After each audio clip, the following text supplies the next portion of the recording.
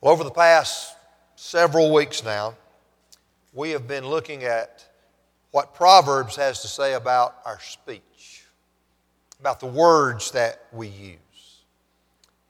I have heard more comments, positive comments of various kinds about this series than I think anything I've ever preached on, not because of what I have said, but because of what the Lord has said through Proverbs about our language. I've heard such things as, these studies have been very convicting. I have needed these reminders to watch my words. I've heard it said, I wish I could take back a lot of the things I've said over the years. As we've gone through these studies, I could have said each one of those statements. They're true. In varying degrees, we all know from experience what James says about the tongue is true. Look at it. No human being can tame the tongue. I've not tamed mine. I don't think you've tamed yours as well. But that doesn't mean we're not responsible for our words. James says no human being can tame the tongue, but that doesn't let us off the hook for the negative, the hurtful, the harmful, the destructive words that we sometimes say. Our words are not just mindless thoughts. They're not just knee-jerk reactions to various situations. Our words, as a general rule, originate in our heart, within us. Jesus made it clear. What comes out of our mouth is an indication of what's in our heart, what's in our soul, who we really are. And Jesus said it this way, the good person out of the good treasure of his heart produces good, and the evil person out of his evil treasure produces evil. For out of the abundance of the heart, his mouth speaks. Jesus is saying that a person's spiritual condition is revealed by the kinds of words he uses, by the way we speak. Because the way we speak is the way that we think. It's how we feel. It's an indication of who we are. Now, this does not mean that a genuine Christian won't ever say things that they shouldn't say.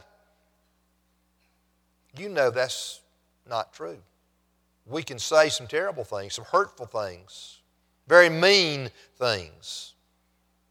When James pointed out that no one can tame the tongue, he was writing to Christians. He knew that just as we struggle to overcome various sins in our lives and develop Christ-like character, he knew that those struggles include struggles with our speech.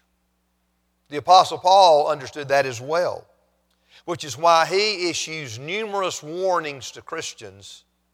Watch your words, such as, let no corrupting talk come out of your mouths. He's writing to the church at Ephesus, and he says that because sometimes corrupting talk comes out of the mouths of Christians. We've seen over the last couple of weeks now that the Bible doesn't just talk about our words or speech in negative terms. All words are not destructive.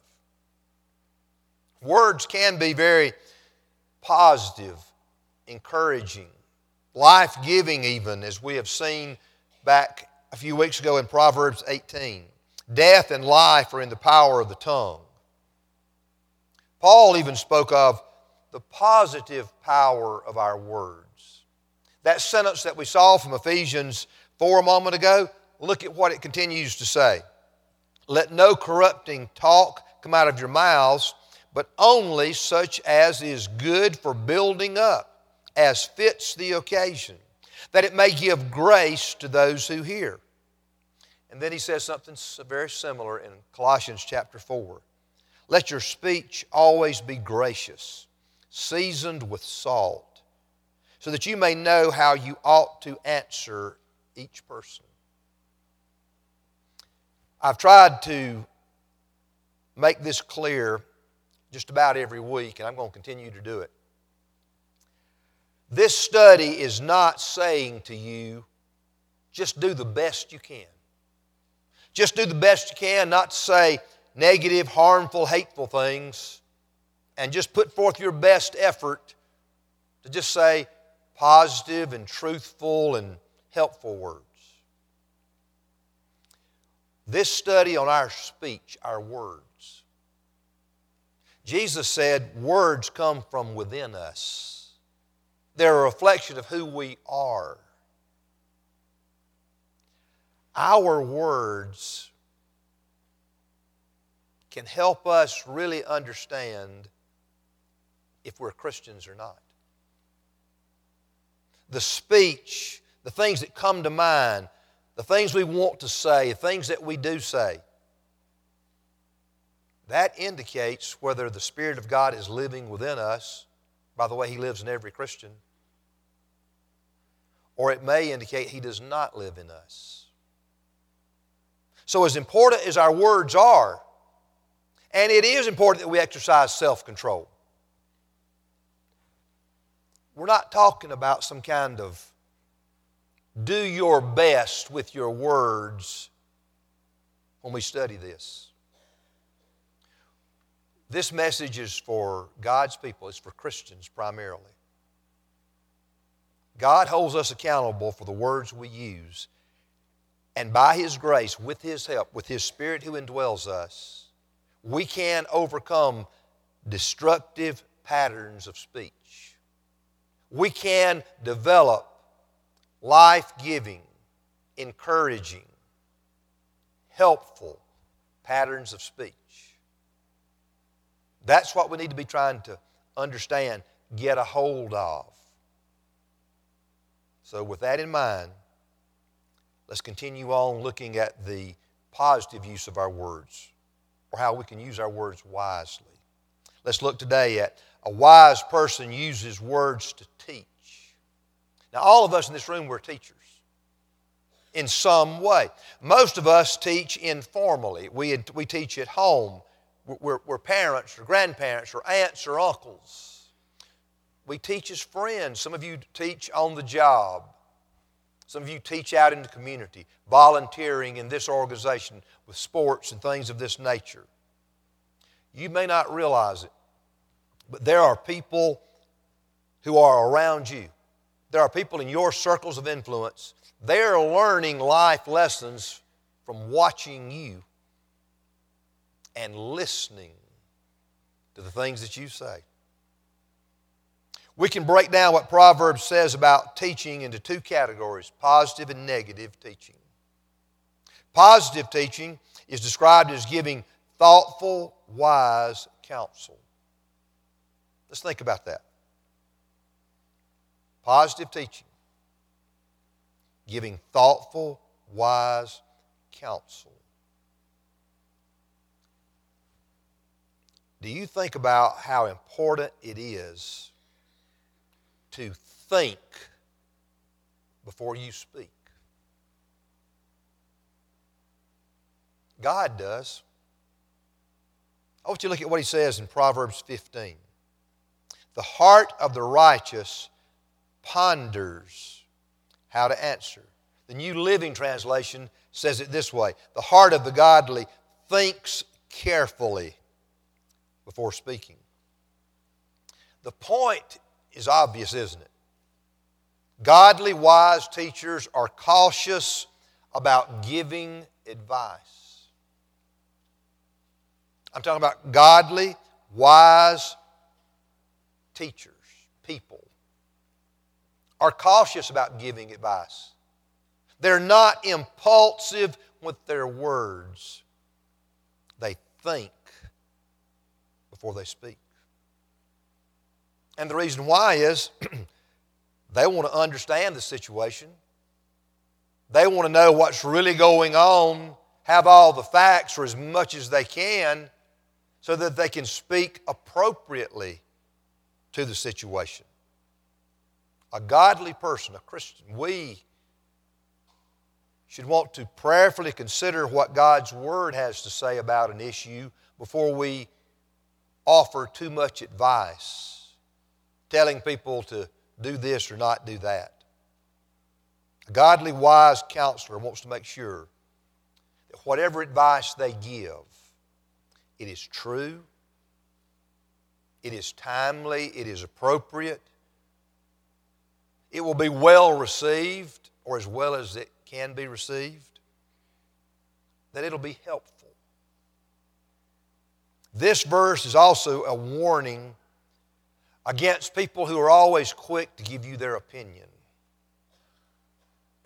You know, wise counsel, wise counsel is rarely on the tip of our tongue. That's why the verse says that a godly person thinks carefully before they speak. Wise counsel is more than a personal opinion. I want you to think. Godly counselors think carefully before they speak. Are you a godly counselor? Do you try to understand the true situation, the facts, when someone comes to you and seeking your advice before you advise them? And if someone comes to you about a problem with another person, you know when you just hear them, you've only heard half of the story. And you really are going to be hard-pressed to give a lot of wise counsel until you hear the other side, until you get the complete story. And if we're truly serious about being Christians who speak God's Word, who speak the truth of Scripture, when people come to us talking about various things, seeking our advice, we need to take time to think, what does the Bible say about this? And if you don't already know, to actually research it, to study it, to try to find out. A godly, wise counselor is someone who takes helping someone this way, giving advice, providing counsel. They take it seriously. And so you think. Take some time to prayerfully consider the best response, the way to counsel them or advise them. But giving and seeking wise counsel is important. Don't take what I just said to think, well, I just need to keep my mouth closed. I'm afraid I might not say the right thing. No. Giving and seeking wise counsel is important. God wants us to do that. Look at Proverbs 15 again. And by the way, Proverbs chapter 15 has the most statements concerning our tongue of any chapter in this whole book. The lips of the wise, it says in Proverbs 15, the lips of the wise spread knowledge. Now the meaning of this verse is that wise people speak wisely. It's real simple, isn't it? Wise people speak wisely. Therefore, when they speak, it's worth listening to. You know who is a wise person in your own little world that you go to and listen to. You want to hear what they have to say. I want you to think about it this way. If God has blessed you with insight about certain things, and people just seem to come to you and ask your thoughts, ask you to advise them, and it seems that there's just a pattern. You have some understanding. You have some wisdom. People seek you out, and what you tell them actually helps them. They appreciate it. You need to make yourself available to people. That's a sign that God's given you some wisdom, some understanding, some expertise. And if you're a Christian who is seeking to really and truly seek to be a faithful witness to influence people, well, you need to use what God's given you. You need to make yourself available. Now, don't be prideful. Don't advertise yourself as some kind of dispenser of wisdom. Don't think, you got a question, I've got the answer. But don't make it hard for people to talk to you. Humbly accept God's put me in a position to have some influence, to be helpful to some people. You know, we can also see in this verse the importance of us identifying people in our lives who are wise about certain things and make a habit of seeking their advice. When I was in my late 20s, God put two men in my life who were older and wiser than me, and I've made it a point for over 30 years to call them, email them, get together with them, and seek their guidance, their counsel, their wisdom about all kinds of things, personally, as a pastor, in just all kinds of ways. Now, the reason I was able to do that is because they made themselves available to me. They allowed me to call them, to email them, to spend some time with them. They became my friend.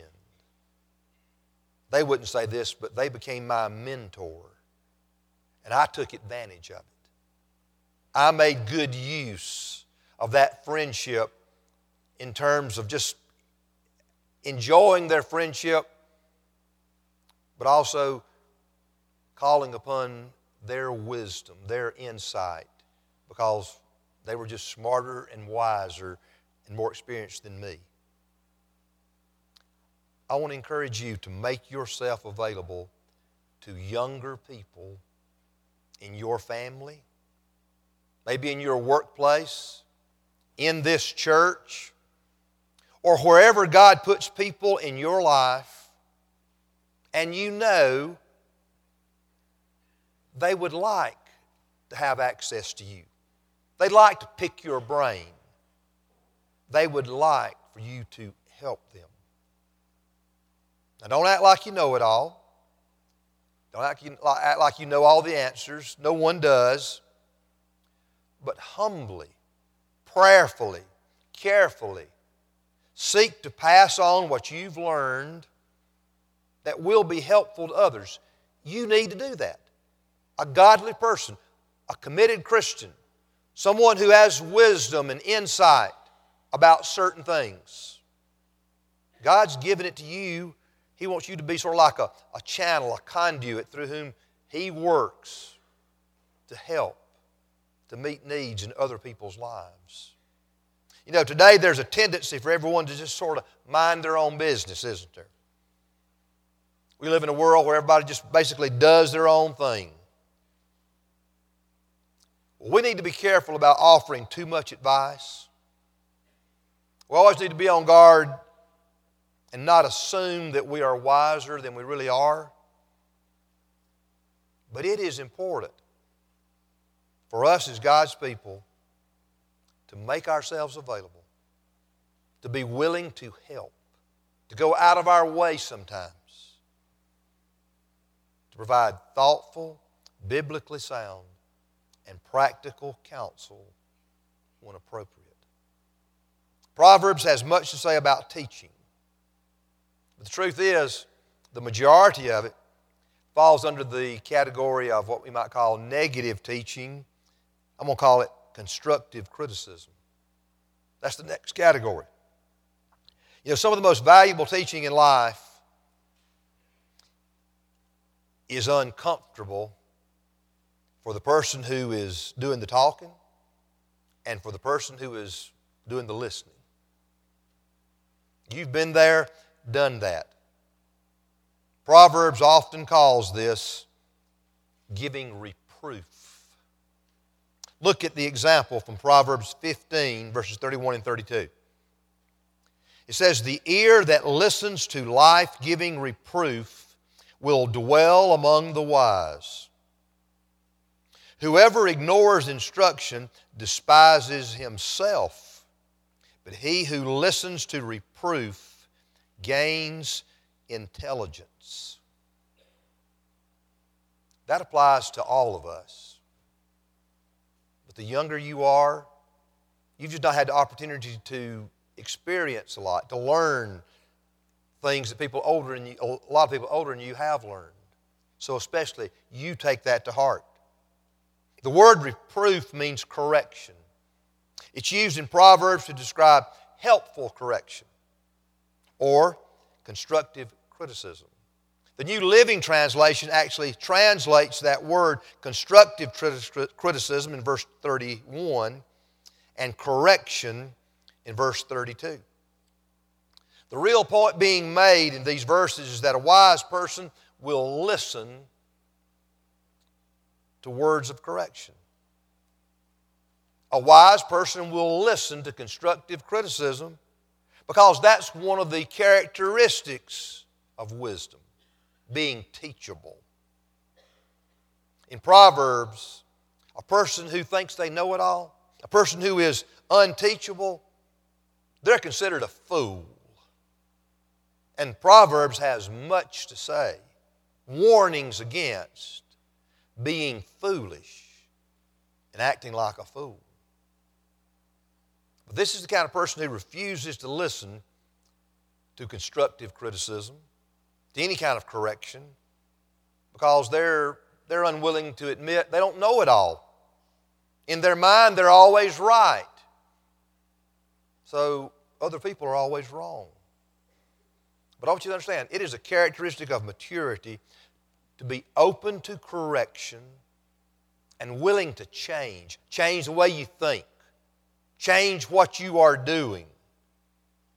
People who do that are showing signs of maturity, of wisdom, of just growing even in godly character if they're Christians.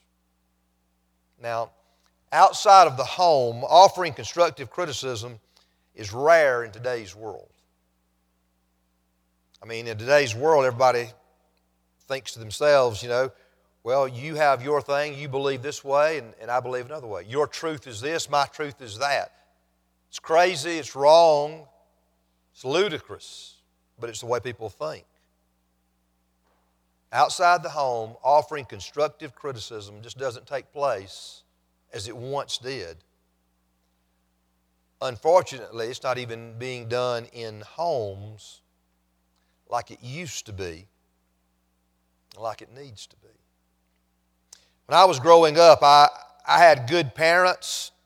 In no way were they abusive. But my parents, they just didn't seem to sit up late at night and worry about if they were going to hurt my feelings when they corrected me. You know that?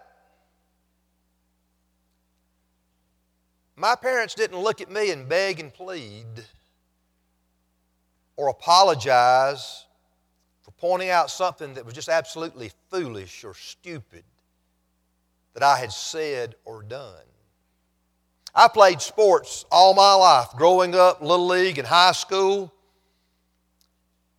And all the coaches I had back in those days, I never had any kind of abusive, mean, crazy guy. Some of them were Christians, some of them were not.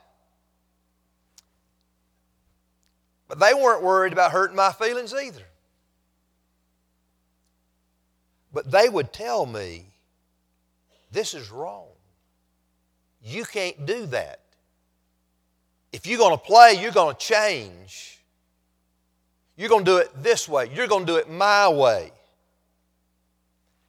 And there were times, I'm sure, when a coach or my parents said something and it hurt my feelings. But you know what? I got over it. And a lot of you, I can see some heads nodding, you experience the same thing. We have developed a mentality, we've developed a culture where we have to walk on pins and needles or we're going to offend someone today. And sometimes that takes place at home. You can't be an effective parent if you're always worried about, I might offend or hurt my child's feelings. No, you don't be abusive. No, you don't be mean-spirited. No, it's wrong to be harsh. But it's not wrong for you to be the parent, to be in control, to make observations about what's wrong and right, to give correction and constructive criticism. It's needed. God expects it. Chuck Swindoll makes some very helpful observations about what we're talking about. Reproof, he says. Look at it. How rare, yet how essential. Pause and think of an occasion when someone wisely, yet firmly rebuked your behavior, your thinking, or your attitude, and you became a better person as a result. That's what I was talking about. My parents, my coaches, people in my life growing up. You can think that way. Think about it. Then Swindoll says, look at Proverbs 27:6. I will amplify it. Using the Hebrew text as our guide, literally the verse reads, trustworthy are the bruises caused by the wounding of one who loves you. Deceitful is the flattery of one who hates you. Swindoll makes a few points here that I want to stress. I want you to listen. Number one, the person who does the rebuking should be someone who loves the person he or she rebukes. Now, this is essential. It's important sometimes to correct, to offer constructive criticism in your home in various settings. But you need to make sure that the constructive criticism you are offering is done in a spirit of love, with the intent to help. If you do not love the person and care about the person, your criticism is not going to be constructive. It's not going to be well received. It's going to do more harm than good. It is vitally important.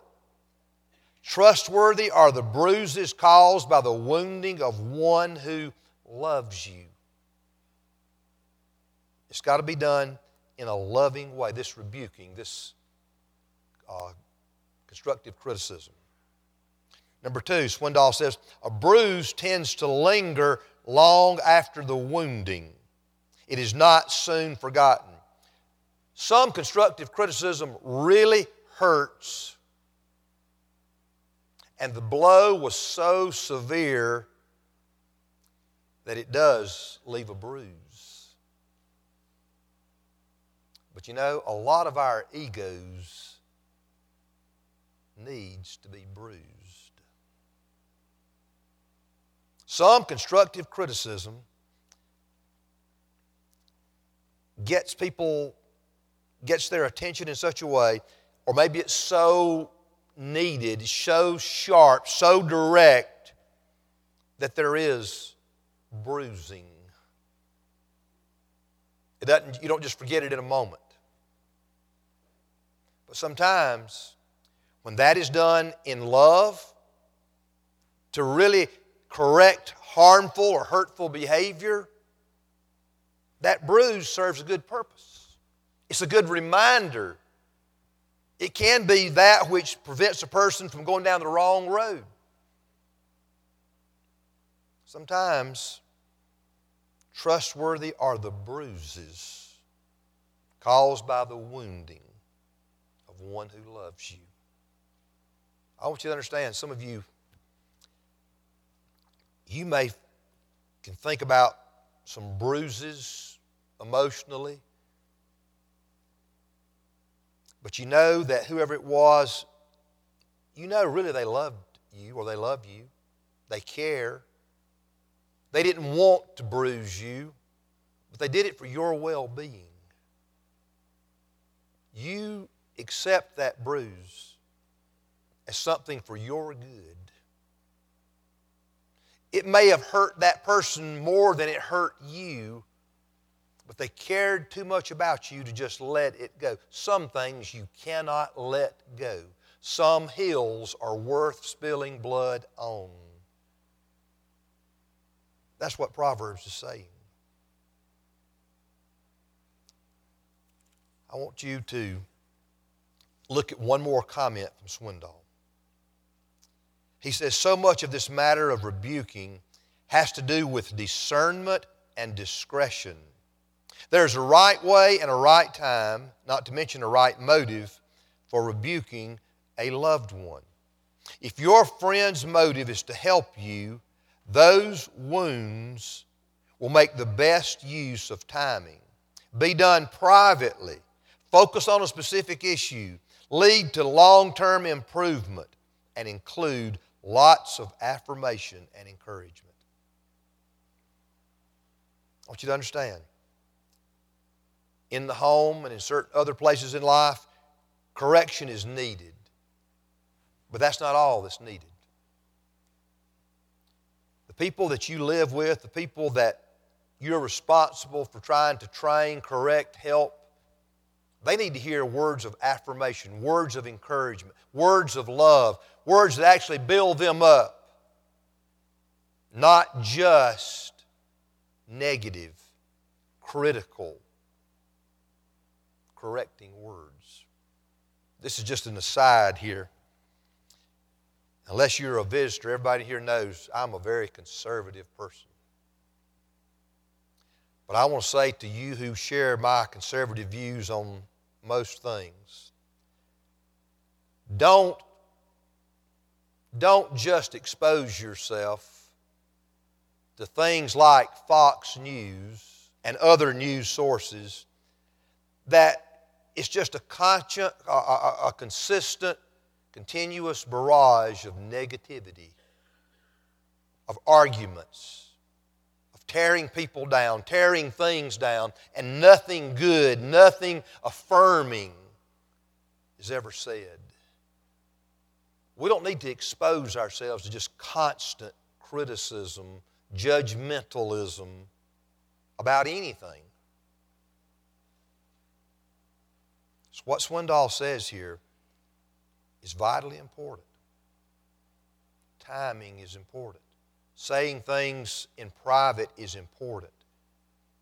And there needs to be more words of affirmation and encouragement than there are criticism and correction. When you look at what Proverbs says about both positive and negative forms of teaching, there's one common requirement for teaching to be effective, and that is the person on the receiving end must be teachable. And that's where we're going to go next week. But the words of a godly teacher, they're vitally important.